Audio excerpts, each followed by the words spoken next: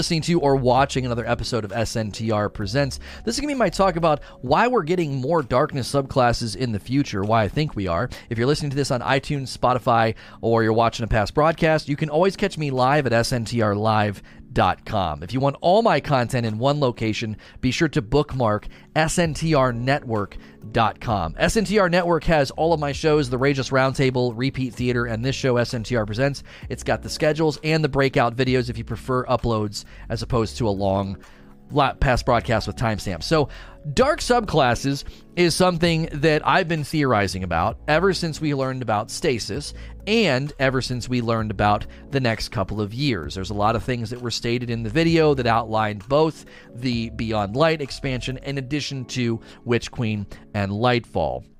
And ever since then, I have been kind of putting together breadcrumbs and theorizing about the various reasons why I think we are going to become a Guardian of Power. If you watch some of the most recent playback footage of people playing with Stasis, you saw on the screen an orb of power generated or picked up. Well, that's not an orb of light. You can't really pick up an orb of light to power your new darkness subclass, and I started theorizing that we will become a Guardian of Power. I also think the Stranger may already be a Guardian of Power, given that she says she's not born of light, and she's kind of the one pushing us and teaching us how to use stasis. So what do we know? Let's actually talk facts here about what we actually know to put a little bit more meat on the bones here.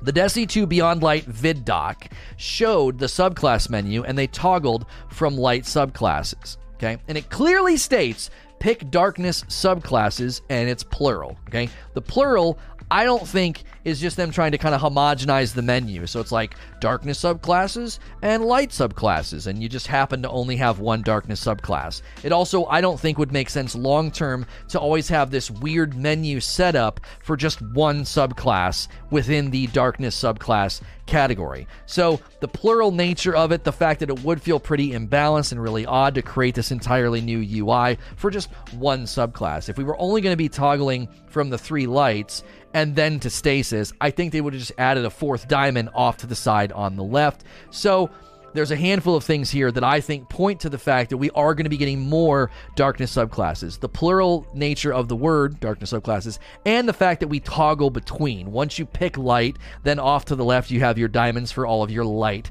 subclasses, and once you pick dark, obviously, off to the left there are no diamonds yet. I believe this is how they set it up, knowing full well that they had plans to add more dark subclasses in the future because, again, I think we're going to become a Guardian of Power in Lightfall. Luke Smith says that everything is leading to a moment. I believe that moment is that we fundamentally change as Guardians into Guardians of Power, and we wield both the light and the dark by our own pure power. And some of the language used from the video that they showed for the Stranger about having the power to wield these things, I think she's going to sort of open our mind and our eyes to just how strong we really are as a Guardian. Secondly, how could it work? Like, how could this work? Like, what other darkness powers are you going to use? Well, we already have poison in the game right now. You have poison on the Thorn, and they're adding more poison. You're going to have a Warlock exotic armor that's going to be spreading poison, and I think that would actually fit really well with Witch Queen. Everything we see for Beyond Light's very blue, very cold, very ice-like, and then the Witch Queen stuff's all green and all kind of hive nature. So we could be, wielding poison. A lot of people had theorized about a decay subclass, which would be a poison or damage over time based subclass, and that's sort of based on some of the lore about what is known as the weaker nuclear power in the universe of Destiny, the stronger nuclear power being solar, and the weaker being decay. So poison could in essence be that, a green subclass, very poison based, damage over time based, and it would be similar to ice. It would give you different ways of getting into combat and sort of spreading pain to the enemies. Also, very recently, we've got the Malfeasance, but we also now have the Wither Horde. It allows us to use what I think are Taken powers. You basically put a blight on the ground, and you actually blight the enemies. They become blighted. So we are wielding a power that, as far as I can tell, is a Taken power. And I believe we could learn that from the Drifter, and that could be happening in Lightfall, since the Drifter even refers to the Taken as my Taken at one point in some of the dialogue right now. He's like, those aren't my Taken. when they show up during the Contact public event. He also says at the end of the most recent dungeon, light, dark, it don't matter. He doesn't really see a difference between light and dark. He merely seems to view them as powers to be wielded. All of this has happened at the same time of the Wither Horde showing up. We had almost no indication in the game that we would ever be able to wield stasis powers or ice powers, and that suddenly is now in the game. I actually think we have more reason to think that both Poison and Blight could be future dark subclasses given some of the things that are already in the game.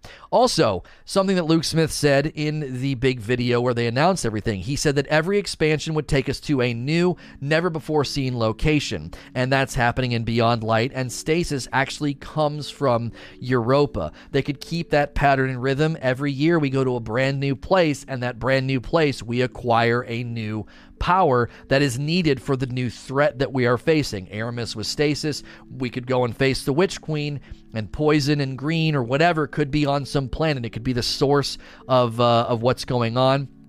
We know that during Season of the Hunt, Xivu Arath will be corrupting the Fallen and the Cabal to create an army, and Poison and Corruption are kind of similar in some respects, so Witch Queen and Lightfall could each bring a new subclass from their various locations. Lastly, let's talk about what about the light subclasses, because obviously if they do this, that remains a question, like what's sort of the goal long term for the subclasses we have now, because they're going to feel very different. If you've watched any of the videos of the footage or even the vid doc, they outline the aspects and the fragments that you will be able to use that essentially augment and modify the stasis subclass, as well as some of your class abilities like the rift ability on the Warlock.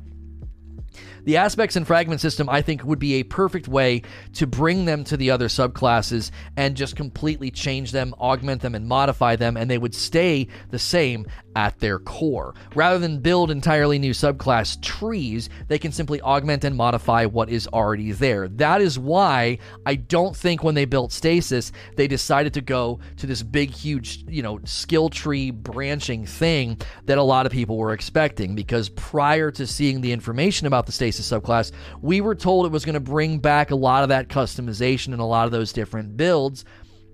And I think many people thought we were going to go back to that classic, there's like 20 bubbles on the screen and you're mixing and matching and creating your own skill tree. I really like, from what I've seen, the aspects in the fragment system, because it's more about crafting a build that complements itself along with your other, the other things in your subclass. I do think, and your loadout. I do think we need a loadout system. We're going to get more and more in depth with building a loadout and crafting a build with the Armor 2.0 system getting a little bit more flexible, as well as the Ghost itself having some movable mods, and now having actual, essentially mods in your subclass. It would be nice to have a loadout system to save this. So the question really would be, though, when would they do this? When would they decide to say all Solar, Arc, and Void subclasses now get augmented the same way that Stasis? Each season this year would be pretty cool. They could highlight each one each season and have like a theme. They could have a theme of Solar and then Arc and then Void, because there are 3 seasons between now and the next expansion, which is Witch Queen.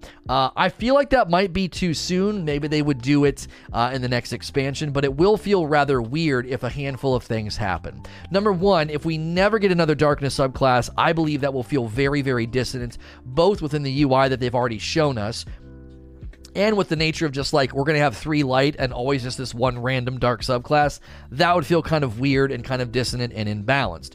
The other reason I think, a weird result could be from all of this is if the light subclasses never change. We were told that this new system by Luke Smith is a bit of an experiment, so they're not automatically just going to switch all the light subclasses to be homogenized to match Stasis. But I do think, long term, that would be another dissonance within our loadout, the UI, and our menu systems, to have a bunch of light subclasses that literally cannot even do the cool things that the others can. You don't want to have that feeling of, well, when I go back to Well of Radiance or Tether or Bubble or any of the other really, really good PvE subclasses, I don't have any customization or control or any of the cool stuff here that I have on the other subclass. So I think those two forms of dissonance I would feel that Bungie are going to try to avoid, meaning that we will get other darkness subclasses, and also meaning that I do believe the light subclasses will be updated to match the way Stasis is going to work. We're going to transition into a Q&A session live with the audience, so don't go anywhere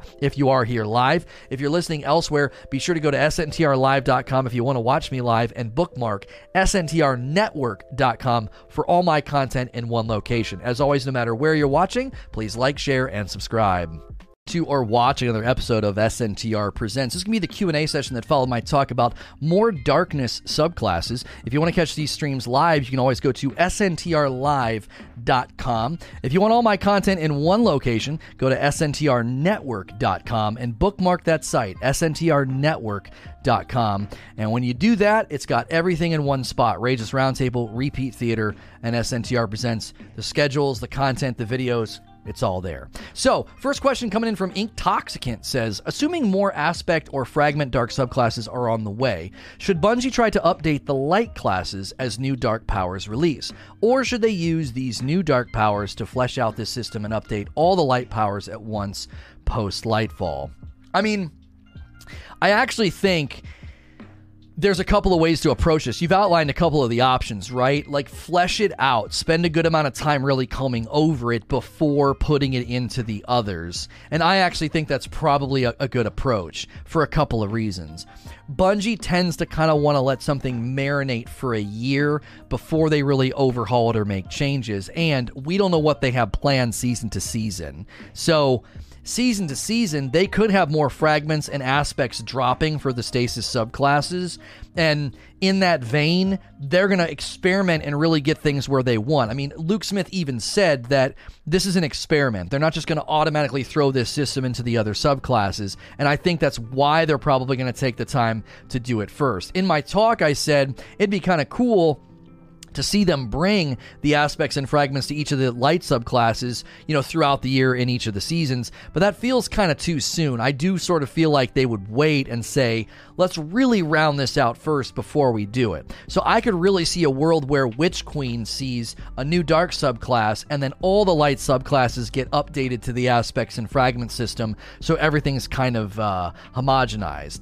It is I think a fair speculation to make that the nature of the subclass system isn't going to stay in this weird mismatch scenario where your light subclasses are attunement based and then your dark subclasses are aspects and fragments based. I can't see that. There's a handful of forms of dissonance that could take place in the subclass menus. Number one, the one that we're highlighting, right? You toggle you toggle between darkness subclasses and light subclasses. Well, why would I need to do that if I'm only going to get one dark subclass? I can't see that being a maintained dissonance for forever. And then secondly, I can't see the actual subclasses themselves being completely different from each other, some being attunement based and some being aspect and fragment based. One of the reasons, as I said in earlier, and even when they outlined all these changes, when they had the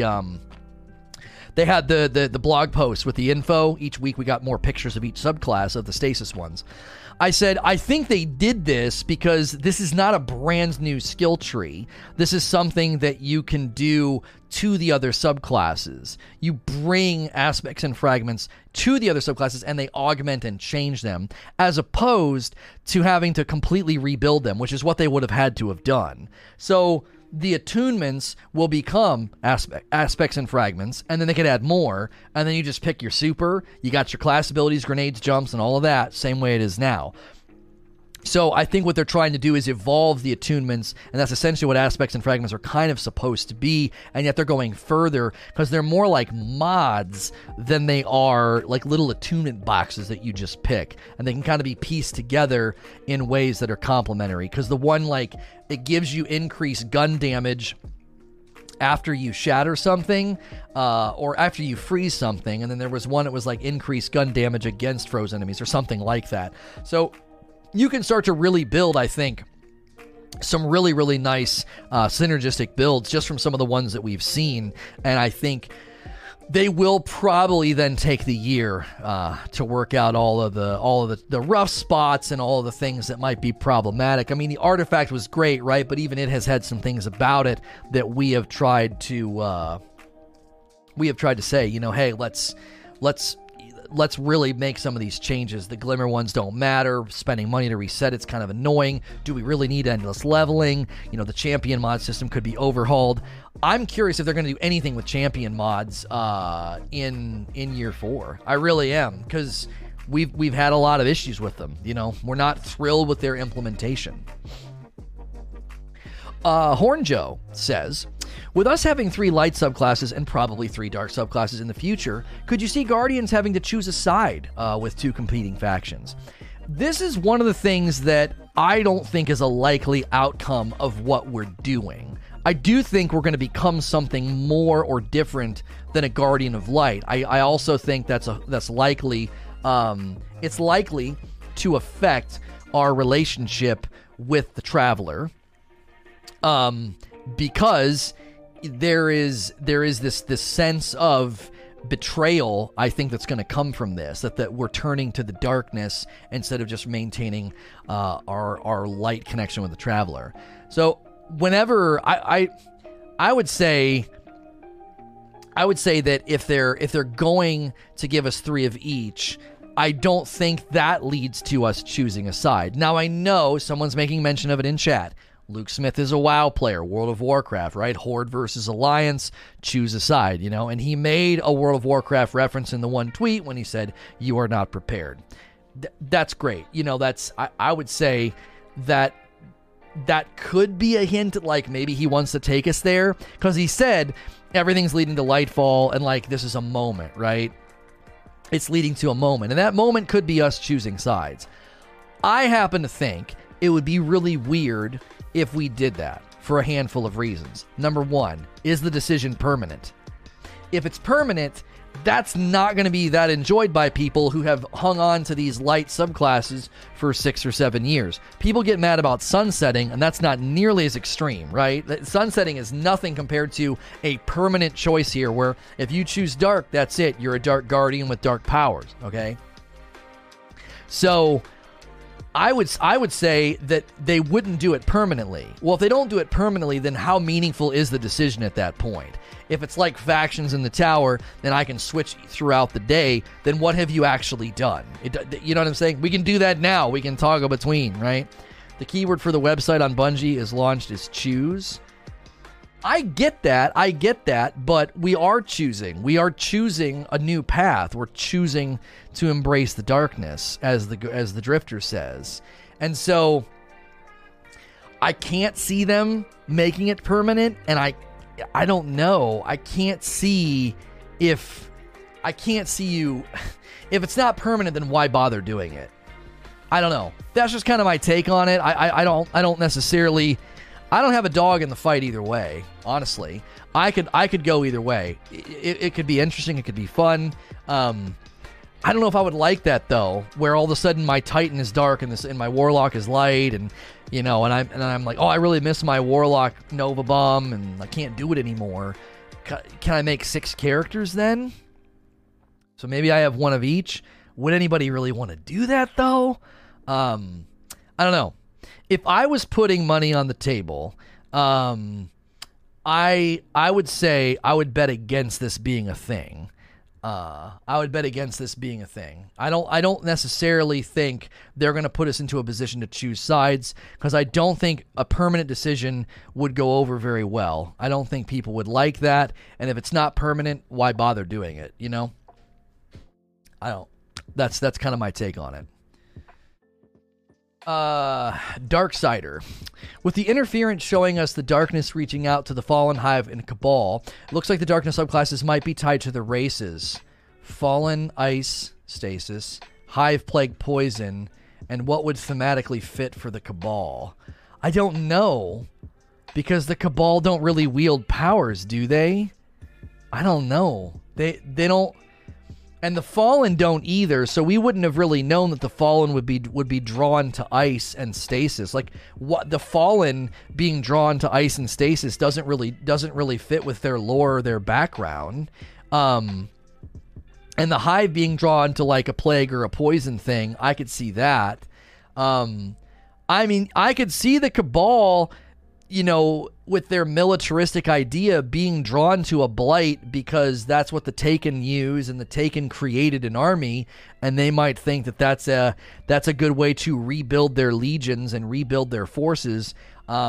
They may have a dog in the fight to take over the Taken power or to use the Taken power because they crash a ship into the Dreadnought. I mean, they wanted to take over the Dreadnought. If you remember, during that Shield Brothers mission, a signal from outside the solar system told the Shield Brothers ship to crash into the Dreadnought. So they were interested in the Dreadnought maybe for more reasons than we know. So there could be story elements there where, you know, the Dreadnought and the Taken and those powers are interesting to them, and the Hive are more interested in corruption and poison because we know right now, you know, Xivu Arath is corrupting an army with the Wrathborn like little things, and they're all very green and kind of poisony looking.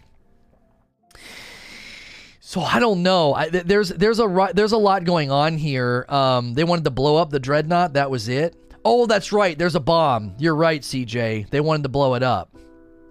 But again, there could have been ulterior motives. There could have been ulterior motives to crash the ship and steal the power and then leave and then blow it up on their way out to destroy the evidence. I mean, there could have been more going on.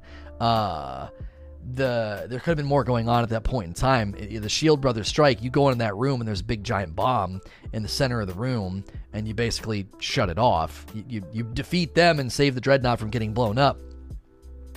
There could have been more going on there, you know? It could be tech-based, like a summoner subclass. I don't know. I think there's a lot of ways they could do this. I would actually say we're probably going to go to destinations to get the power. We're going to Europa to get stasis, and every expansion brings a new, never-before-seen destination. So, 11 Ash says, with it being all but confirmed that we're getting more darkness subclasses, feels like we're straying farther from the Traveler as Guardians. There are definitely lore consequences, but what, if any, gameplay changes do you think we would see around Witch Queen and Lightfall if we're entirely darkness-based? I think they would do something with the Traveler. The Traveler will leave, would be my speculation. Because we may become sort of aware of other things going on. We may be sort of like we may sort of see the Traveler as like using us as pawns, and now that we can wield both powers of our own right and we no longer need a connection to the Traveler, I can see the Traveler leaving because it feels exposed or, you know, whatever. I don't know. The Triangle ships are the ancient foe of the Traveler. So we may suddenly realize we're a part of an actual tug of war that has been going on for forever. And now that we can wield both sides, the Traveler will maybe feel like it can't stick around because its main reason for sticking around, I guess, is us. We'll have light and dark, and if the Traveler leaves, then we can't have the light. I would wager to say, once we have 3 dark powers, it severs our connection to the Traveler, and then we have to wield the light powers by our own. That's why I said we're going to become a guardian of power. We're going to wield the light powers by a sheer force of strength that we have that we might not be aware that we have. The Stranger could be helping us, helping wake us up to the fact that we are more powerful than we realize. We don't need the Traveler to wield the light. It's kind of like the thing with Thor. His true power comes from within. He doesn't need the hammer, right? We don't need the Traveler to wield Arc and Void and Solar. We're strong enough to wield it on our own. And that could be something we're being shown through the Stranger, because she's not born of light, and yet she's really freaking powerful.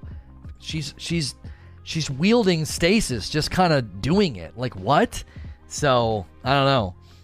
Yeah, we could leave the solar system. That's also possible. So, Yeah, are you God of Hammers or are you God of Thunder, right? Are you a Guardian or are you a Guardian of Light? I feel that we're something. I think we're going to become, like I said, Guardians of Power. Strider Prime.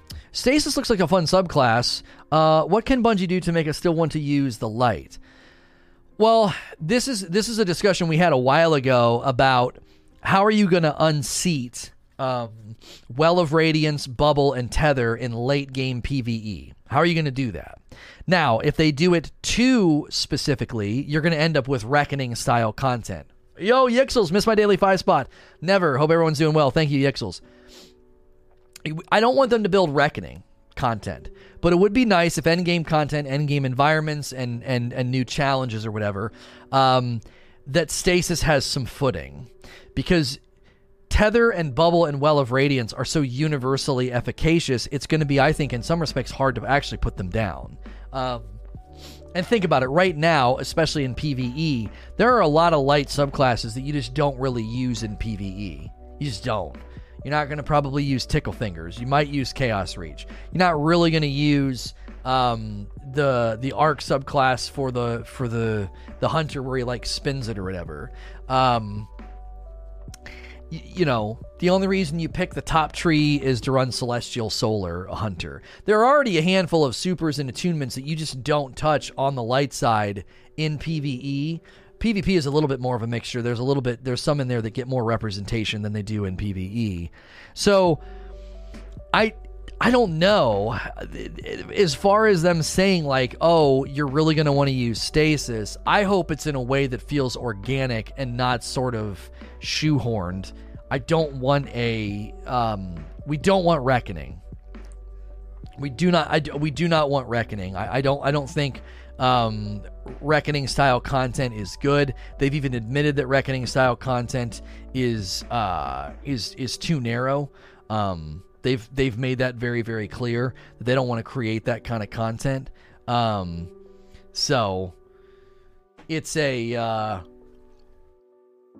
bit of a conundrum because Celestial is bottom. Oh, I'm sorry.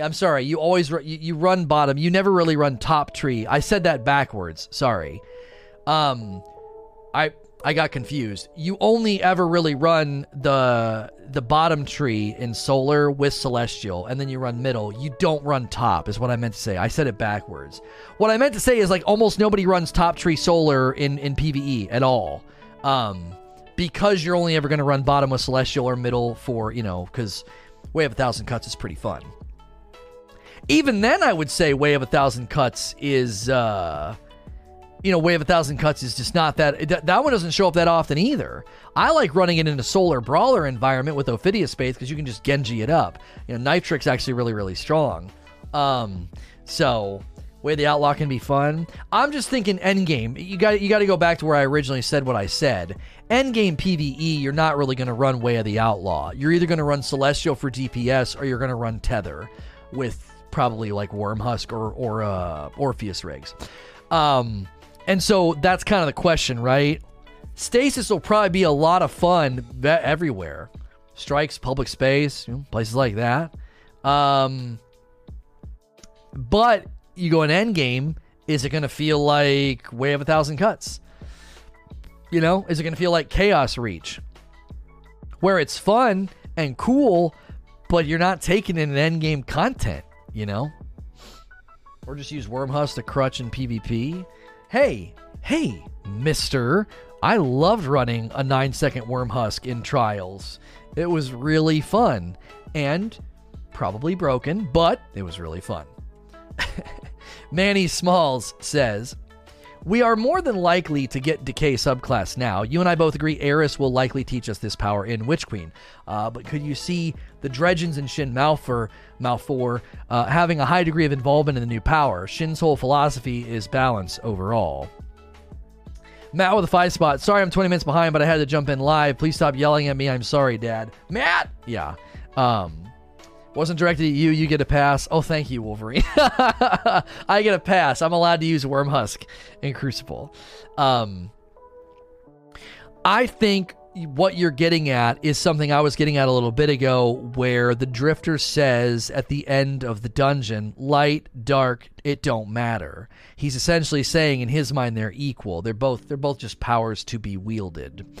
And I do think he would be the one that would have figured out how to harness the power of Taken or Blight, because he actually says during the Contact public event, he says, those aren't my Taken. We've really got to kind of raise our eyebrows that. Like, I'm sorry, what? You're Taken? What? You have Taken? You can control Taken? Doesn't he control Taken in that one scene where he's playing cars with the guy? I mean, Drifter's apparently figuring out how to harness the power of Taken and Blight. And so he can probably teach us how to use it. And the Wither Horde is an indication that we can use blighted powers against enemies. So he summons it, but it doesn't listen to him. But doesn't he summons it, but it doesn't hurt him. Summon doesn't equal control. He just summons it. Well, maybe he doesn't know how to control it yet. Maybe that's a sign of just like he's figuring out ways to harness the power beyond just summoning. I don't know. His control over the Primevals is really odd, but I don't think it's quite near the level of Oryx Savathûn. It cuts away. So he can make them. It wanted to kill him. Okay, well, wouldn't that create a summoner class then? Like a blighted summoner class? Like it would be, because we've always thought about like having a summoner class. I don't know. It's his character. Mine's just an expression of it. I don't know, dude. I don't know. If we're gonna learn some kind of a dark Taken power, I feel like we would learn it from him. He has his own plane that he stores them. It was given by the Nine. Okay. Interesting. Why would he want to defend himself, though, and say those aren't my Taken? Unless there was a possibility for his Taken to come out into the regular world. I don't know. A lot of speculation there, but I think it fits. You learn Stasis from the Stranger, some kind of Poison Decay subclass from Eris, and then you learn some sort of Taken Blight subclass from the Drifter. I think it fits. I do. Because I could even see dialogue. Okay, so in Lightfall, we're going to a new location every time. So we go to a new location and we learn Stasis. We go to a new location in Witch Queen and we learn this Poison Decay. I could see the new location being the missing puzzle piece that the Drifter needed to both summon and control the blighted Taken power. And that's what we learn from the new destination in Lightfall. And when we learn that power, that's what fundamentally changes everything, and we maybe sever our connection to the Traveler or something. I don't know. There's a lot there. Necro. So is stasis a new element, or is it a power? Will our weapons deal stasis? What color will the damage be? I don't know. They haven't said. There's a stasis grenade launcher, but is it stasis? Because it's not necessarily doing stasis damage. It's hitting the ground and creating a stasis wave of ice. So I don't know. Like it's really, honestly, really confusing. It really is. To think that like they,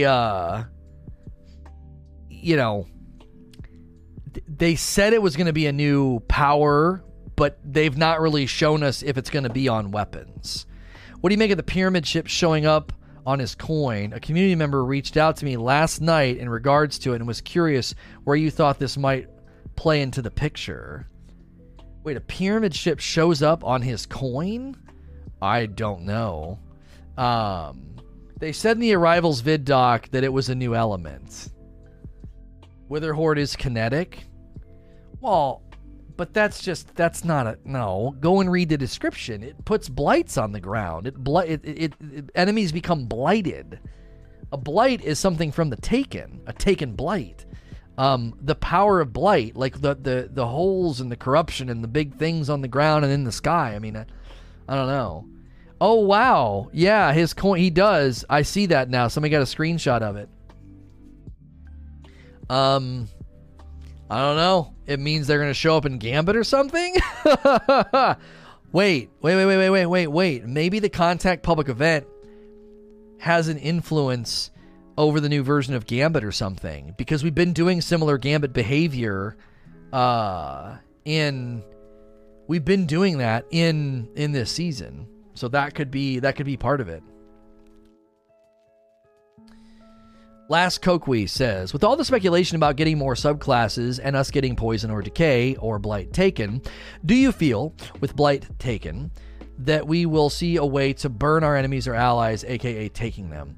This is where I'm not really sure if they would go this route. I don't know if a taken or a blighted subclass would be a way to like, oh, let's take control of the enemy. I feel like it would more run along the lines of we are going to be blighting them and hitting them with blighted powers, because that's kind of what happens with, well, that's not what happens, that is essentially what happens with the Wither Horde. You put a blight on the ground and it says blighted enemies, they become blighted. So it would be more like a form of darkness damage, and not necessarily like, oh, we're gonna take control over something, like mind control. Because I don't think blight or taken powers are necessarily because Oryx was the Taken King and he was taking their will, but he wasn't like Taken himself. He was Hive. Do you see what I'm saying? Like, it doesn't need to be that we basically become like Oryx. He created a force that we could learn to wield, a power that we could learn to wield. Because if you think about it, all of the Taken enemies have different sort of Taken powers, and they're like dark versions of what we have, like the Taken bubble that the Hobgoblins and the Vandals put down. The Taken Vandals put down like a bubble. The Scions do like a Taken thing. The Taken Phalanxes do like the blast with their shield, so it shoves people back. So there could be a lot of things they do with Taken powers, like singularities that pull enemies in, things that push them back, things that ensnare them, or, blight them and do like damage over time. So there's a handful of ways they could take influence from what we've already seen. We've already seen the Taken. Yeah, the Thrall kind of like teleport around and they're like real smoky. Yeah, they get the turrets. Yeah, the Acolytes can get the Taken little eyes that they put down. Right, yeah. So that could be, right now you have Arc Buddy, right? That could be like a form of Arc Buddy. So that could be like a corrupted rift, where you throw it down and that thing comes up next to you and is like a really powerful turret. There's a variety of things that we've already seen in the game during the Taken King campaign, in the Taken enemy ranks, that we could also then harness ourselves.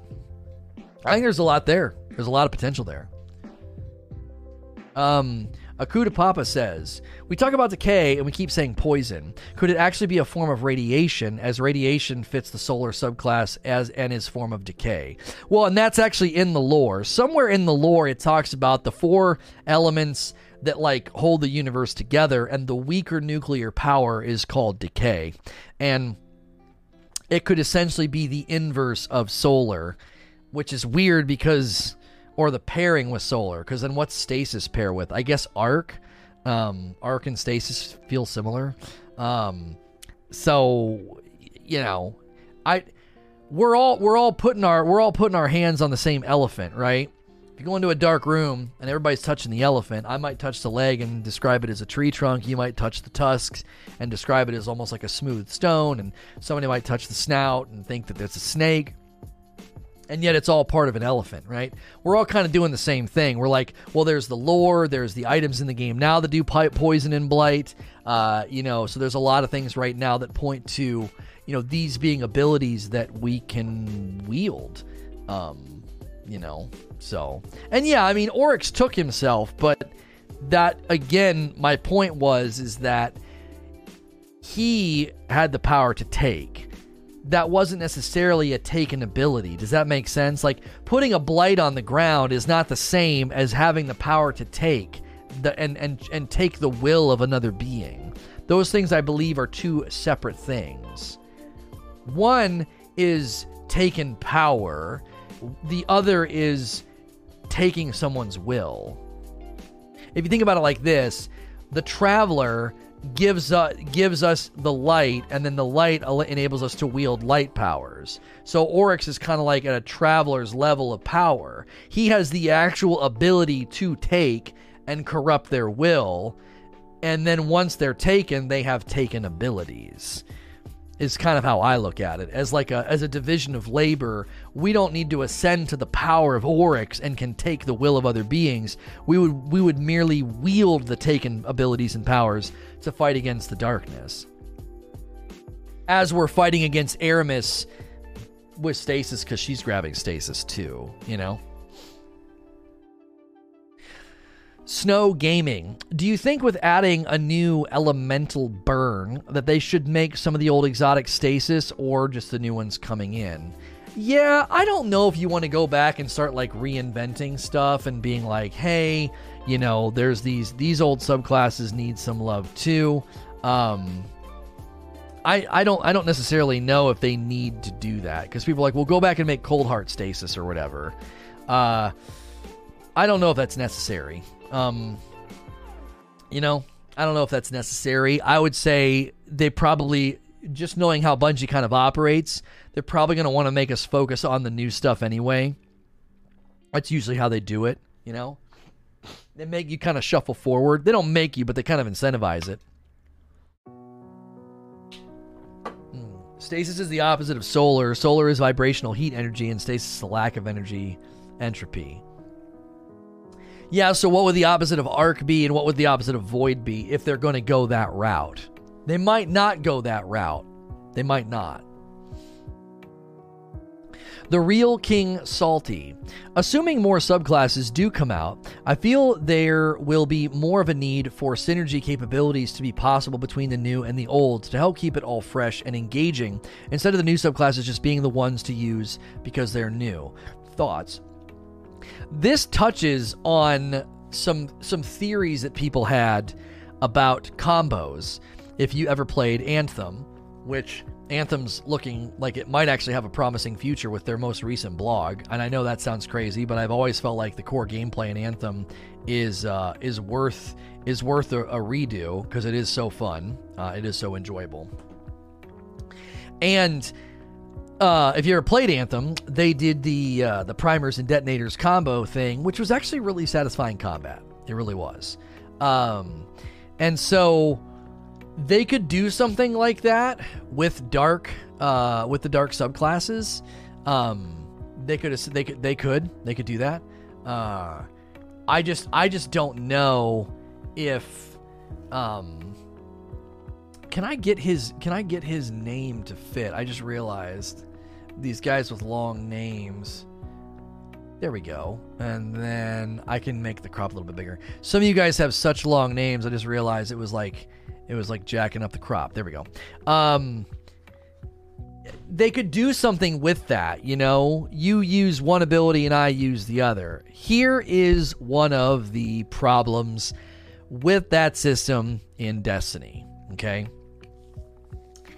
In Anthem, I could prime and detonate all on my own. I did not need to rely on another person to do it. Now, there was a time where when I was running Colossus, if I wasn't playing with the Storm did all of the priming, and then I would do all of the detonating. And if I got on a team and there wasn't anybody doing that, my Colossus felt kind of like garbage. So I came up with a build that did the priming and the detonating all on its own, and it was kind of stupidly strong. I would worry about that, because if you're going to go into a matchmade encounter like a Strike or low-level Nightfall or really anything that's matchmade, or you're just in the public space, and you can't get anybody to prime and you're sitting there trying to detonate, it'd be kind of irritating. So let's just make a really, really obvious one that you could do. If something is frozen and it gets hit with solar, that creates a combo, because you blast them out of being frozen. And in blasting them out of being frozen, you create, more damage or something. I think in that regard, that could be really, really fun. But if everyone's running around with stasis and no one's running around with solar, then you're never seeing that happen. Or if you're running around with solar and nobody's running stasis, you know what I mean? I don't think combos would work in Destiny for that reason. Now, as I say that, maybe you could do your own combos. You freeze them, and then you use a solar weapon on them. You know? Imagine freezing a whole group of people and then getting out Prometheus lens and just combing over the group and getting all these combo explosions. You could do it on your own. You could be your own detonator. So as I'm thinking about it, it might actually be possible. I just don't know. I don't know if that's the route they're going to want to take. Excuse me. Because I think Destiny's combat is already in a place where they need to evolve it from just like shooty shoots, save your heavy and your supers for the big guys. Like that's just kind of Destiny's combat is just kind of hovers there. And I want them to add layers to the combat and with the champions and stuff. So you're making different loadout decisions and combat decisions. And then when you finesse it, you go through areas a lot smoother. I would really like that. However, I don't know if that's the way to do it. I don't know if combos is a way of adding layers to Destiny combat. I don't want to like shoot the idea down and act like, you know, if I don't want to shoot the idea down and act like, nope, you can't do that. You can't do that. You're not going to be able to put combos in the game. Combos could be the answer or could dovetail really well with champions. I don't know. You know? People say stasis slows. Will the arc shank slow down too? Yeah. I mean, we'll just have to wait and see. I'm going to say right now, if I put money on the table, I would not bet on them doing a combo system in Destiny. I wouldn't put money on the table. I would say probably not. I would say they would lean more heavily into the champion system as a way to create that depth in the combat. The Kraz. Could this experiment in augmenting the darkness subclass also be a trial for reducing the number of exotics in the future, since most exotics simply alter some part of the subclass? Yeah, I mean, obviously we touched on this when we mentioned the, Celestial. The exotics are so central to some builds that they essentially function in this way. I think this is true. I think this is an accurate take. So I don't necessarily know if that's their goal, though. Does that make sense? Like, are they actually going to create this environment of, oh, well, now that we're doing this, we are gonna, we're gonna do less exotics. Do you see what I'm saying? Like, I don't know if they're going to take the time to do all this, to like create all this, these aspects and fragments. And the long game here is, oh, guess what? Now we don't have to do as many exotics. Like, I don't know about that. I don't know if that's the proper read here. So Ashen Hollow. I'm excited, not hyped. There is a difference. Do you foresee Bungie allowing our guns to work with our abilities, especially with aspects? Cross is always talking about Dragonfly making those fire tornadoes from bottom tree hammers. I like that idea. I actually do. I think that's pretty good. As far as it working with fragments, that kind of remains to be seen, because they basically said that with what they've shown us, there are some aspects and fragments that increase gun damage sort of generically. It looks like it's going to, basically be like a debuff. It's going to make the enemies weaker to your guns. And so, in essence, that is doing something to your gun. Now, I don't know if that's how they're going to do it. We've not even seen stasis weaponry yet, so we don't even know what that's going to look like if, in fact, it is coming. I believe that it is coming, but we have no idea what stasis weaponry even looks like. Or do we get stasis weaponry through aspects and fragments? Like, that would be weird, too. What if there was an aspect... Man, oh man, they could bring back elemental primaries. I just thought of something. What if they had an aspect or a fragment that turned your kinetic weapon into a stasis weapon? You know, kind of how they did that with the one Warlock exotic, where if you... Isn't that what the one Warlock exotic does? Like, if you get a kill, like a critical kill, it applies the element of your subclass to the kinetic weapon. Because I loved running that with the Ace of Spades, because you got both Firefly and the Chromatic Fire? Chromatic Fire pulls the element explosion from your subclass. So they could do the same thing with aspects and fragments. Maybe that's how they bring back elemental primaries, and we do get to a place where you can run 3 elements. You could, because if aspects and fragments comes to Solar, Arc, and Void in the future, there could be generic aspects and fragments that allow you to do that allow you to add stasis to your kinetic. Or if it comes to Solar, Void, and Arc, you could go into your Arc subclass and add a fragment or an aspect that adds Arc to your kinetic weapon. That could be really, really good, because that's a way to bring back elemental primaries, and that's a way for you to change the elements to whatever you think is necessary, dependent upon the gameplay and the shields and stuff.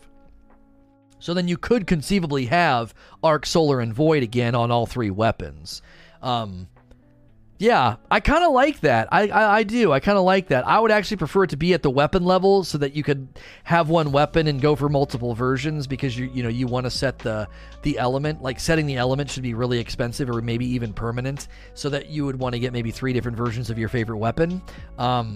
So there are elemental primaries. It's just a bad idea to run double primaries. Right. I mean, there are elemental primaries, but they do less critical damage too. They actually, crit damage registers differently on an elemental primary, and I don't know if Osmosis does that to your kinetic or not. I can't remember if anybody tested that. I'm sure somebody tested it. But yeah. So I actually think that they could do it a handful of ways. I would prefer them to do it at the weapon level. Get rid of this freaking idea. Oh, so it does? Osmosis does that, yeah. Get rid of this idea of we need kinetic and energy weapons. Make all primaries do the same amount of critical damage, and just give them all an element, you know? I don't know.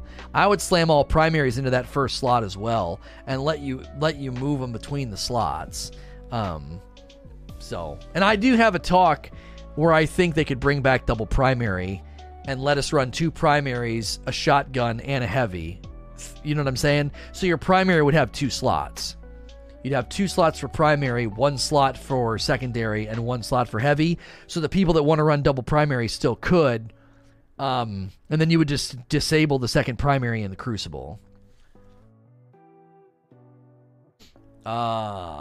Ericor says, do you think aspects and fragments will be a success? If not, do you think the customizability of the subclass in D1 could work in D2? No, I don't. I think the customizability in D1 wasn't that great to begin with.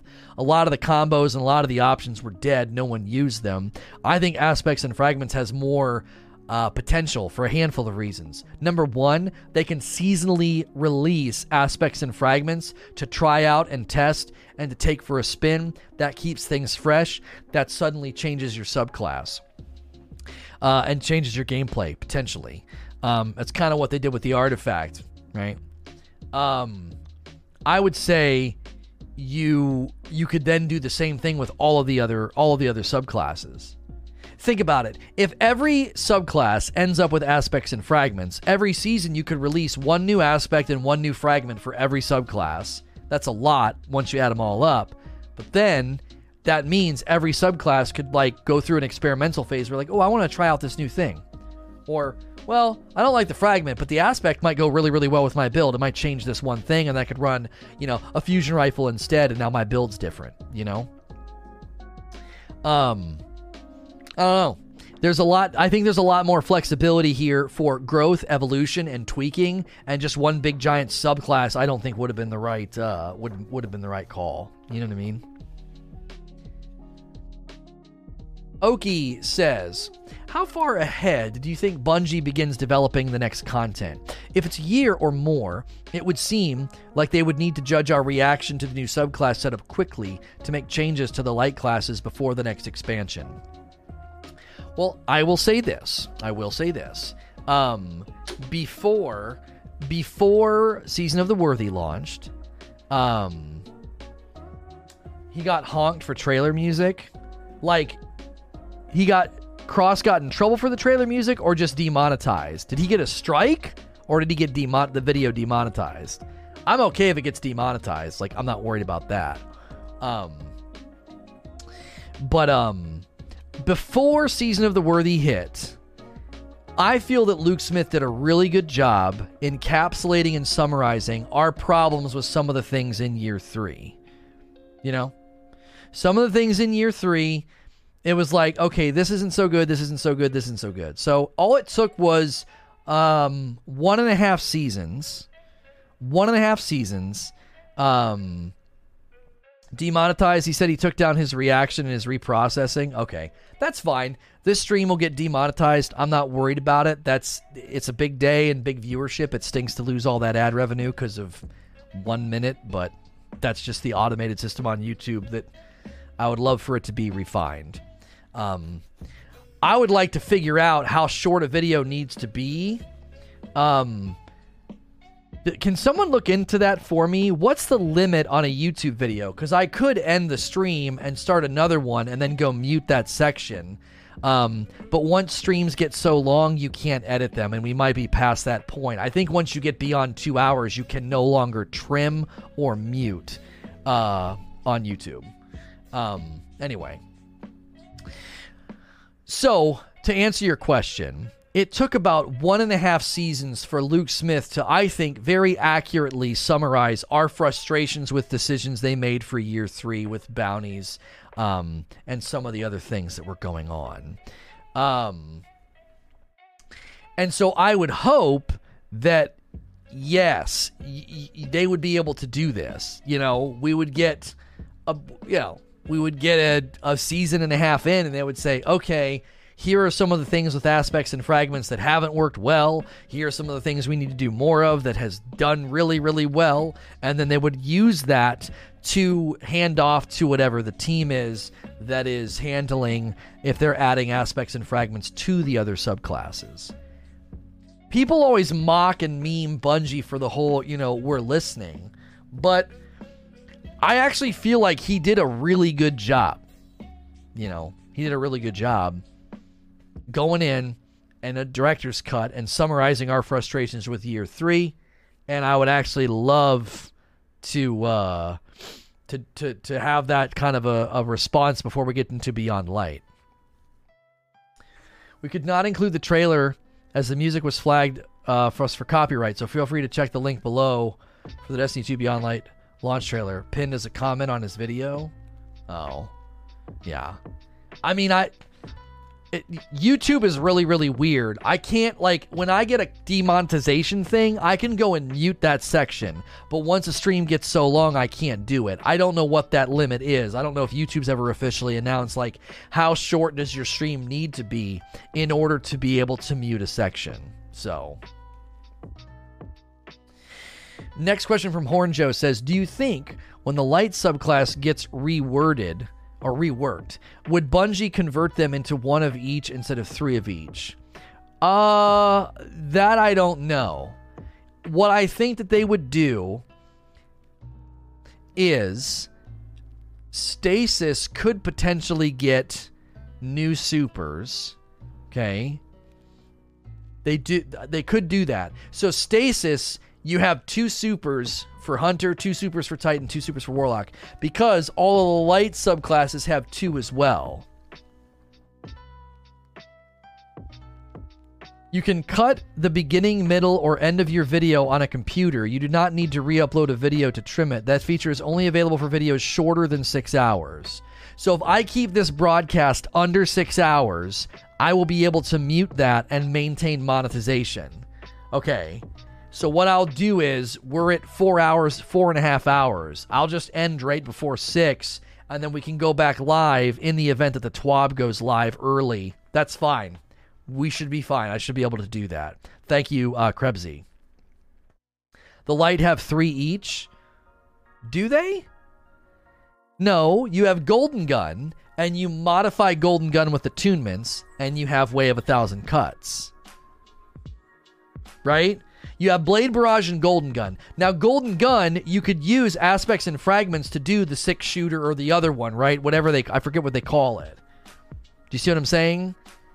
For the Titan, for Smash, it's Titan Smash, and there's 2 versions of Titan Smash, and then there's Code of the Missile. Top, middle, and bottom trees equals 3. No. You got it wrong. 2 supers. There are 2 solar supers for Warlock. There's Dawnblade and there's Well of Radiance. And you modify Dawnblade with attunements.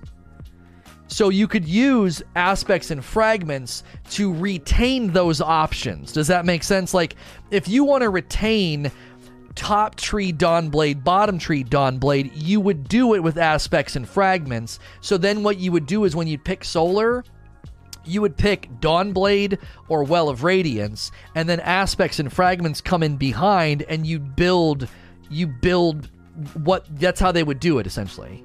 So there's 2 solar supers for everybody, 2 arc, 2 void, etc. And then you pick your attunements. Stasis could go through a similar thing where they're like, hey, by the way, we're going to be adding a new super to Stasis so that you have 2 for each, and then it would match all of the light ones as well. Yeah, there's 2 arcs. There's arc. Yeah, you're right. Arc Staff doesn't really have 2. I mean, it does and it doesn't, right? Because don't you pop Arc Staff and then spin on demand? I forget how that works. Good point. Titan just has a shield in all 3. Yeah, and then you like pop the bubble or whatever. Titan has the hammer and the bigger hammer. Yeah. Titans have bubble too. Yeah, I think they could homogenize it so everybody essentially has 2 supers, and then Aspects and Fragments to essentially let you go back if you wanted to do, let's say you wanted to run bottom tree Celestial Nighthawk. Well, you would be able to rebuild that. You would just do it with Aspects and Fragments instead. Same with Void. Technically, there's 1 arc for Hunter.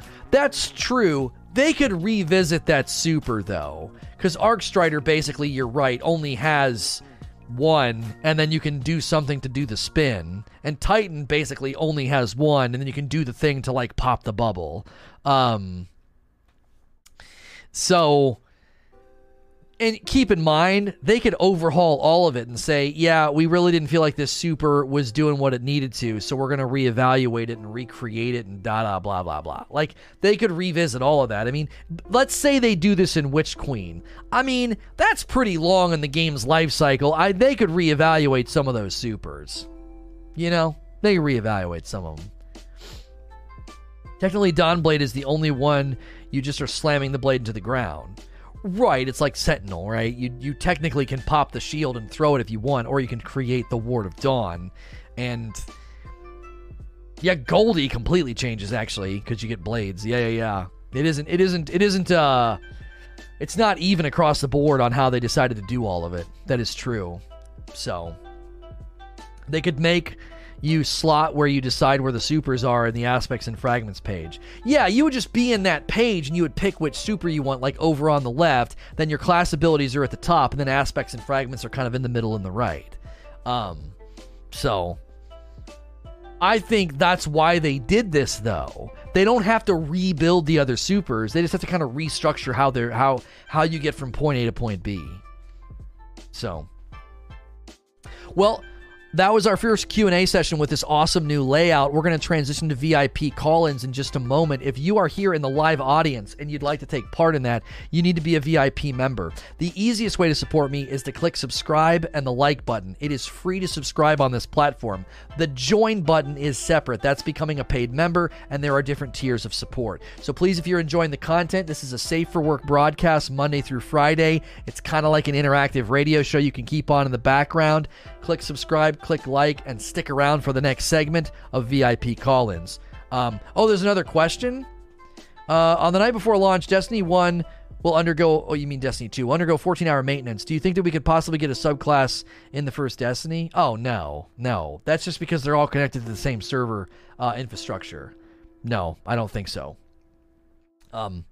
Anyways, that is the end of Q&A. If you're listening elsewhere, this does hit all the podcast platforms, as well as the SNTR Network website. You should bookmark sntrnetwork.com. You can get the schedule and all my content in one location. This live channel that I do on YouTube, sntrlive.com, is purely live. So that's all you're going to get on this YouTube channel is live content. The uploads hit another channel, and all of it ends up on sntrnetwork.com. So if you're here live, don't go anywhere. And if you're listening elsewhere, please like, share, and subscribe. Thank you for listening to or watching another episode of SNTR Presents. This is going to be the VIP call-in session that took place after my talk about More Darkness subclasses. If you're listening to this on Spotify or iTunes or any of the podcast platforms, you can always catch me live Monday through Friday at sntrlive.com. If you'd prefer the uploads or just the video breakout segments, go to sntrnetwork.com. sntrnetwork.com has all of my content in one location. Schedules, the videos, the breakouts, all of it. It's very easy. Rageous Roundtable, Repeat Theater, and these episodes of SNTR Presents. Our first caller actually hasn't called in a while. Techno calling back in, saying Europa shouldn't be free. I know there's a lot of people that think free-to-play was a mistake, so elaborate on why you think Europa should not be free. Well, I don't really think free-to-play itself was inherently a mistake. I just think that Bungie is not really making the best decisions in regards to what they should make for free-to-play players. Like, I think stuff from the DCV, that stuff can be free, but if it's completely new content like Europa, I think that should be locked behind the expansion paywall. Just specifically Europa, the planet itself? I think everything on Europa, and that involves Europa. Okay. I didn't get a chance to do this. Ben Bino, thank you for becoming the 14th new member today. Enjoy the badge and emotes. It's like, so go ahead. Like if you pick up an exotic quest on Europa and it makes you run over to the Tangled Shore, that should be behind the paywall. Yeah, I mean, I don't know what they're doing with the exotic quests in general. They do they definitely do one exotic like that's free and like time gated for everybody, and then they also have exotic quests. So I don't think they're going to have exotic quests that you can do for free. As far as I know, the only thing that's free is the patrol zone itself on Europa. So if they would have done this in Forsaken, it's like you could have gone to the Tangled Shore, but you couldn't do the Baron fights. You could have gone to the Dreaming City, but you couldn't have done any of the actual things, like Ascendant challenges, offering. I mean, maybe Blind Well. I don't know what they would have done with Blind Well, but I do think that this is one of the frictions right now in the structure of the content is people are like, traditionally, when I bought an expansion, the expansion came with new locations, and now everybody gets the locations. So for a lot of the people, they're like, I'm spending $40 and you've gutted one of the main value points. Like, I got the Dreadnought, I got the Dreaming City and the Tangled Shore, and in this case, it's like you're getting Europa and the Cosmodrome, but so is everybody else. And then there's we're probably going to get a new destination set for Europa too, and I assume that will probably, if it comes from like world drops, if it's from a vendor, then we probably will have to pay for it, but we don't know. I think it's just, if they were to just put new destination Europa under the Beyond Light paid for section, we wouldn't really be worrying that much about value transmission for the expansion. Yeah, I actually don't think they're going to get the loot. I don't think they'll do that. All they can do is just browse the location and do patrols or maybe like the pub events or something and experience the weather. If there's actual loot on the planet, like I don't think if you're free to play and you go to the moon, I don't think you get Dreambane armor or the Lecter, and I don't think you can interact with any of that stuff. Snowbird says, I think we need to accept that free to play and Beyond Light is a lake with no depth. If you want depth, you need to buy it. The free-to-play content will have no substance.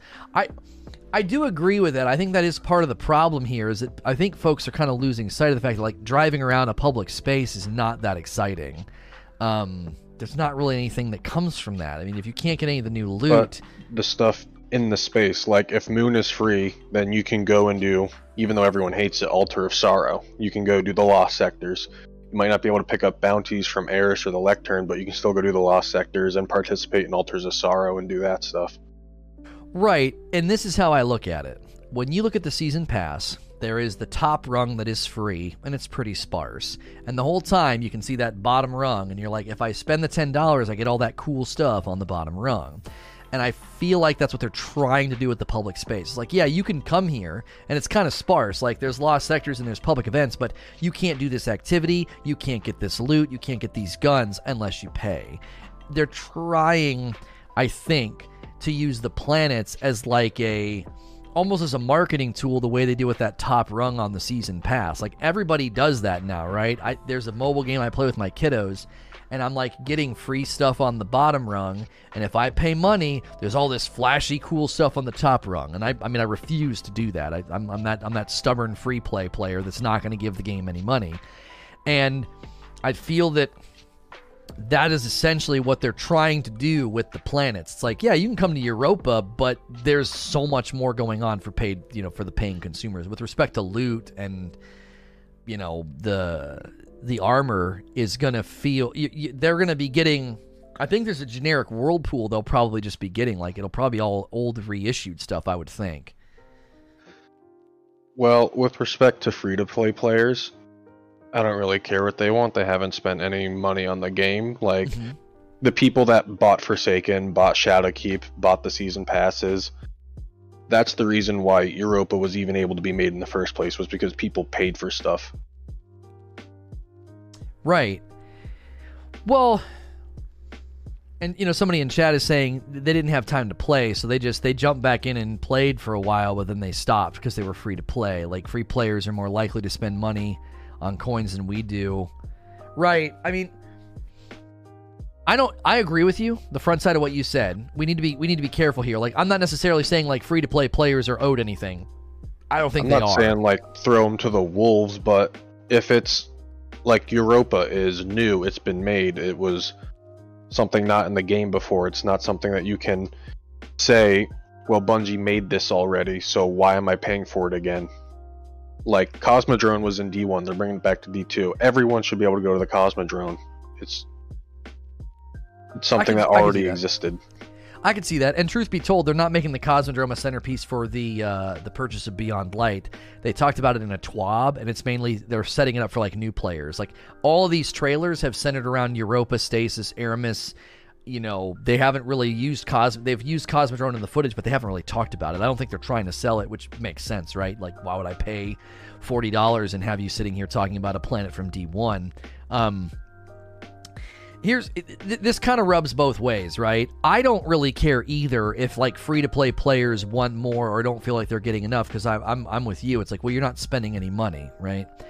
On the other side of the coin, if someone can come to Europa and get a taste for the new era that we're in, and they see new stuff, new activities, new items, and that gets them to purchase, become a paying consumer, and then they become a fan of the game, I'm all for it, because I feel that that's kind of the main goal here.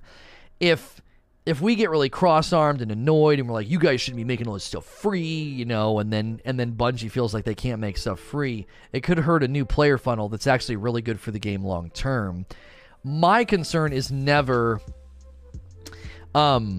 I think because I talk about this, people maybe think that I feel like we're not getting enough or we're not getting enough for our money. I am mainly driving home the dialogue that Bungie needs to get better about establishing the value of what I get when I purchase versus the free. The free seems to be cannibalizing the content. It's like I look at the list and I'm like, okay, the free-to-play players get a junk ton of stuff, and then I spend money for a small amount of stuff. Like, it doesn't look good on the website. It doesn't look good on the calendar. I have the list pulled up right here. In Beyond Light on launch day, there's only three bullet points listed: the campaign, Stasis, and Salvation's Grip exotic grenade launcher. Right, but you have to look at for free-to-play. It says new destinations, new season armor, new exotic weapons, new strikes, new lost sectors, seasonal ranks, artifacts, triumphs, shaders, and then your activities like Iron Banner and Dawning.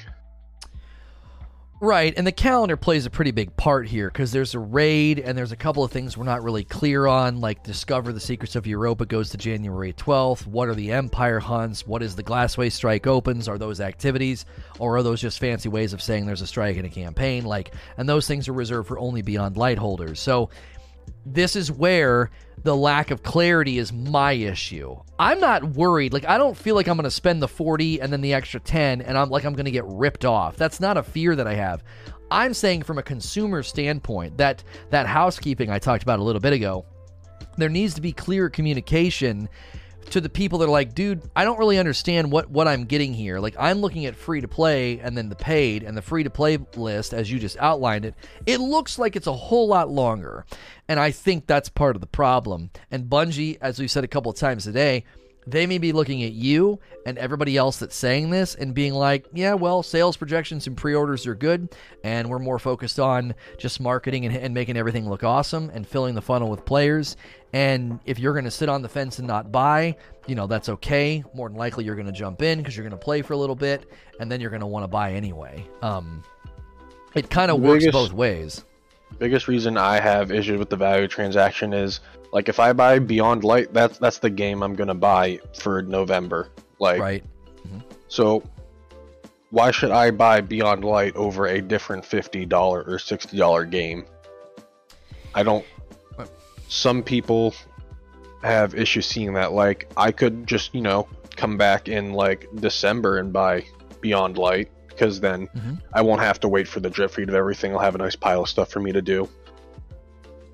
Well, and I think that's one of the reasons why it landing in November, I think, has actually increased this conversation's tenacity. This conversation won't go away. People are kind of tired of it. I'm not tired of it, but there are people that are like, oh, I'm so sick of talking about this. This conversation's tenacity is because there was a delay, and it's in a very full month. November tends to be kind of full. And I think that's adding to it. As you said, I can wait. And I can get it later, and I can get it all and then have a bit of a feast instead of feeling like it's drip-fed. And I can enjoy a new game in November. I guess my only pushback here is, if you buy...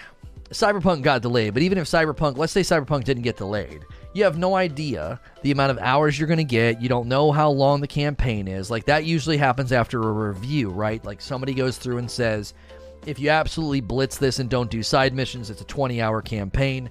It's an 80-hour campaign if you play exhaustively. You usually get that information from your reviewers. So even new games don't necessarily get too in-depth in what they tell you and in what they communicate about what you get for the 60. You are kind of gambling and going out on a whim, maybe this will be good, maybe it won't.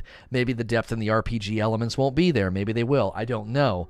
I just think expansions are different to the player and the community and the gaming world. Our mind on this is different. And the example I've given, if Division 2 or Borderlands 3, they were or Elder Scrolls Online, they're hey, we're adding a $50 expansion, everyone would say, cool, what do I get? And they'd want to go to a page that listed, X number of new items, X number of missions, X number of new abilities to unlock and invest in, and here's this whole new map and area you're going to. And to their credit, I think Bungie has done that to a point. We have the map of Europa, we've got the information on aspects, fragments, and the stasis subclasses. We know that there's basically 2 campaigns, maybe a smaller, shorter one, but it looks pretty good for Season of the Hunt. And then we have our main antagonists and Aramis and the main characters that we're going to be interacting with. I just think for us, I really do think it comes down to Luke Smith and the tone he set with the director's cuts. We want to have the housekeeping conversation. We want to know the quality of life things that are going to be happening with reinvigorating core activities and adding an upper echelon of loot for sunsetting and refueling aspiration. These are all things he set a tone for in the director's cut. So I think your request and your desire isn't something you made up on your own. I think it's actually kind of come from Bungie this year especially. Well, on the season side, I'm pretty much sold on the season just for the everything that it looks like alone, with Uldren being back and everything. Sorry if that's a spoiler for some people. Nah, it's in the trailer. Well, and Milky is saying, you know, ESO did a $40 expansion a few months ago, and they had a massive list of specific things that came with the purchase that puts Destiny to shame. And I think that there needs to be a clear divider, you know, divided the way you do the season pass. Like, I should come to a splash page right now for Beyond Light and just be able to scroll through, be like, here's all the things I get for purchase, and the stuff on the side that's free to play, that's fine. Like, that stuff's there. I don't know. The Dreadnought and the Moon and feeling like we were paying for access, and that's not really a part of it anymore, I think is part of the reason why some people feel this way. Chat, forgive me if I'm wrong, but I'm pretty sure in ESO that you have to buy the expansions to be able to go to the new areas. It's been a while since I played ESO, but I'm pretty sure it was like that. I think that that's true, because they did a whole... I saw, remember a trailer about it, and they talked about... Yeah, Milky's saying that's correct, and he's like an ESO fan. Like, he's big... That's his thing. Just the zone there itself adds value. Like, even if you just drive through your Sparrow to go do something else, just the zone there itself adds value. Like, it's a waste of space, but it's still a value point to have that zone being paid for. So maybe, like, I'll meet you somewhere in the middle, and like certain areas of Europa are there, but they can't go to the areas that have like the public events or the lost sectors. It's like they can land in and see like the destination vendor, but they can't like go and explore Europa. I think a really good middle ground here would be to say free to all players, patrol tutorial mission or something, so they get to go to the new planet and kind of run around and see it all, and then when the mission's over, that's it. Like, that's just like hey, that's part of the Beyond Light expansion. It's pretty cool, isn't it? Now a year later you could make it free, but you could do that. Like, that's fine, you know, whet their appetite. Like, do they need unlimited access? I don't know if that would do anything to sort of solve this problem of people feeling like, I'm not even really paying for access to Europa anymore. And this is where Bungie could feel that in many people's minds there's this vacancy. They could fill that vacancy and say, well, yes, everyone gets Europa for free, but you get this loot pool, weapons, armor sets. You get this activity. You get this, like, you get these things that are going to unlock, like, that secrets could be the aspects and fragments. The Empire hunts could be that. I mean, we just don't know. And well, let's look back at Forsaken too, and like Forsaken was 40, if I'm remembering correctly, at launch, right? It was, yeah. Mm-hmm. We got 2 destinations there. One of them was completely unknown, being the Dreaming City, plus the raid, plus everything else that came with Forsaken. And here we're paying 40 for Beyond Light, but everyone gets to go to Europa. Maybe there's a second destination hidden and we don't know, and that's going to be like the last 2 missions of the campaign that unlocks it, like Forsaken, or everyone gets Europa and that's it. Well, Dreaming City was known because we watched the vid doc the other day, and they talked about the Dreaming City and how the Raiders were going to change it. That was actually something that they did for the vid doc. So we knew Dreaming City was coming and that it was going to change, and that Raiders were going to be affecting it. So, I mean, I hear what you're saying though. It was like we spent the 40 and then we got 2 destinations, a raid, a dungeon. Like, Forsaken was really stout. Here's the problem. Forsaken, and that year, because Black Armory had a raid. Opulence had a raid. Those were two pretty good seasons as well. I don't count Opulence as a raid. That was a raid layer. Well, they were both kind of raid layers, truth be told. Like, Scourge is pretty short, too. I mean, Scourge is one encounter, a Sparrow race, and then you get the two encounters at the end. That's kind of a raid layer, right? Ranting about Anarchy again. Right. But you get the point. Like, these raids, and that year especially, that was their maximum bandwidth of development. They had Vicarious Visions and High Moon Studios. So I think that's part of the problem right now is people are like, man, that was such a good year, such a good time. You're now free from Activision. Are we actually going to get more or close to the same? Since, I mean, we're paying $50. And I think that's actually a valid sort of concern because, and again, I think Bungie is looking at and saying the hardcore people are going to buy, they're going to play, and we're trying to fill the funnel with new, and we're kind of trying to do both. And if sales projections and pre-orders are in a good spot, with respect, they don't care about Techno. They don't care about Techno Tyrant. They don't. They're like, yeah, there's not enough of you. Like, we're not going to devote a bunch of time and writing and splash pages and marketing to Techno. You see what I'm saying? Yeah, what I'm really looking for to, like, justify the purchase is, like, you know, we got X new activities and, like, X new armor sets, and these vendors got refreshed, and, like, a clear, thick, bold line that tells me I am paying for that stuff. That's not what free-to-play players get. So, like, if they were to say Altars of Sorrow, you have to pay for Europa or you have to pay for Shadowkeep to be able to do Altars of Sorrow and the Nightmare Hunts and all that stuff, that was a very clear value transmission. Over here, it's Europa's free. We don't really know if there's going to be a public space activity on Europa. There'll probably be public events because there's public events everywhere. And then we have the roadmap for the Empire Hunts, the Glassway Strike, and the Secrets, but we don't know what that means. Exactly. And usually there's a trailer of sorts. In the past, they would do trailers to explain that. Like, you're going to be doing remember when they had trailers for like Escalation Protocol? Like, we knew what kind of what the central activities were going to be. And right now, they have seemingly started to go with a more tight-lipped marketing strategy where they don't do that. We have we were debating it just this morning. What is the Glassway Strike? Why is it opening? Strikes don't open. They get thrown into the playlist. So the phrase, the Glassway Strike opens, is that an activity? How did they refer to the Corrupted Strike opening? Did they say launch or opens? It said new strike, the Corrupted Strike, or something like that. I don't know. I mean, people were copying and pasting stuff earlier and being like, they've never really talked about a strike in this way. So we're all kind of in the dark. And the Empire Hunts, is that going to be like Nightmare Hunts where I matchmake into it? It's repeatable, it's grindable, it's loopable? Or is it going to be barren fight adventures that are not repeatable? Like we had in Forsaken. They've decided to not say as much. You know, they got their hand burned by Bastion. And because they got their hand burned by Bastion, they've kind of diverted to a more, a more tight-lipped strategy.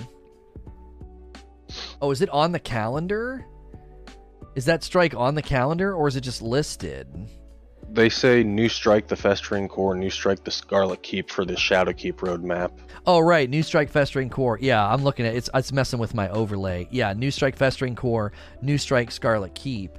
Yeah, I don't know if they've ever used the expression, strike opens. It's just odd. It is. It's odd. So we're either going to get more info in a TWAB, a director's cut, or maybe some kind of a trailer for here's what it's going to feel like in year 4. Here's what these activities are going to feel like for paying customers. If we don't get that, I think they're just trusting for the community to do its own self-discovery, and that's good enough for them. Because, I mean, they're changing the marketing strategy. We didn't know anything about Arrivals until an hour before. So, and I know this is different because it's an expansion, but we're just in different time, different year, and I think their marketing plans are more in flux. One thing we got to keep in mind is we don't really have to pre-order. Sure, there's bonuses, but you don't have to buy it before it's out. You can wait like a week or 2 weeks or a month and see how it is, and then buy it if you think it's worth it. But in the end, it's ultimately if you think it's worth the money. And right, I think the best way for me to prove that would be worth the money is if they took the stuff on Europa and just shoved that into the pay side, and I would have no question for my Beyond Light pre-order. Right, and so I can flip the telescope around here and act like, well, free-to-play, you guys think free-to-play is the enemy and it's devaluation, but free-to-play enables you to be a more cautious consumer. You can jump in, check out Europa, check out what you're missing as a non-paying consumer, and then have a clear picture of, no, yeah, I do want to pay. This stuff looks pretty awesome. So I actually think there's two sides to free-to-play. There's the side that you might be annoyed by, or you feel like it's kind of devaluing expansions and areas, but you could flip that around and say, man, it empowers you to be a lot more cautious as a consumer and not feel burned. You can play and try out some of the new stuff and then decide later if you want to buy. You can wait a whopping 24 to 48 hours and you'll probably have a pretty clear picture on whether or not you want to buy. I don't know. I think there's pros and cons to free to play. Free to play should be more like a window shopping where you can see what's in the windows, you can see what's in the stores, walk down the streets, check out different stores, but you can't go in and buy anything unless you're willing to get into the store, which would be dropping the money on Beyond Light. And I think that's what they want the season pass to be, is like you're constantly feeling like, oh, I just hit level 10 on the season pass, I didn't get all those cool things. Like you're always kind of feeling like you want to spend the money. So okay, that's good. I gotta move on to the next car though, Techno. Good call, dude. All right. Let me go to... let me scroll here. Astrid is calling in, and she says Traveler leaving is what they'd like to talk about. You want to elaborate on that? Astrid, are you there? Is your mic muted or something? You left and came back. I unmuted you. You got like remuted by Discord.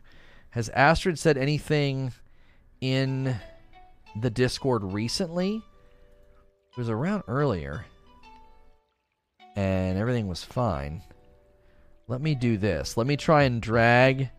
I don't want to take this too long. Let me drag in and out of the dead voice to this one. Are you there, Astrid? Hello? Okay. Well, because this is recorded and people do listen to this later, I am going to have to... Wait, hang on. Astrid is typing in the Discord. I'm going to give you a little bit of time here because we're 25 minutes in if somebody makes it this long. Mic problem? Okay. Well, I'm going to have to move on. I'm going to have to cut the recording because people listen to this on other platforms, and it's in the live environment, it's fine just to kind of chill and fix things, but I'll have to end the recording. For those of you, if you're listening to this elsewhere and you're like, oh, that'd be so cool to call in, you can pick a VIP membership on the YouTube channel or Patreon, but YouTube's primarily where we do everything. You can go to sntrlive.com to watch these live, and you can go to sntrnetwork.com. You want to bookmark sntrnetwork.com. All the videos and sessions go there as well as schedule. And all of my content is in one location. If you're here live right now in the audience, don't go anywhere. We're going to keep on streaming. But if you're listening to this elsewhere, please like, share, and subscribe.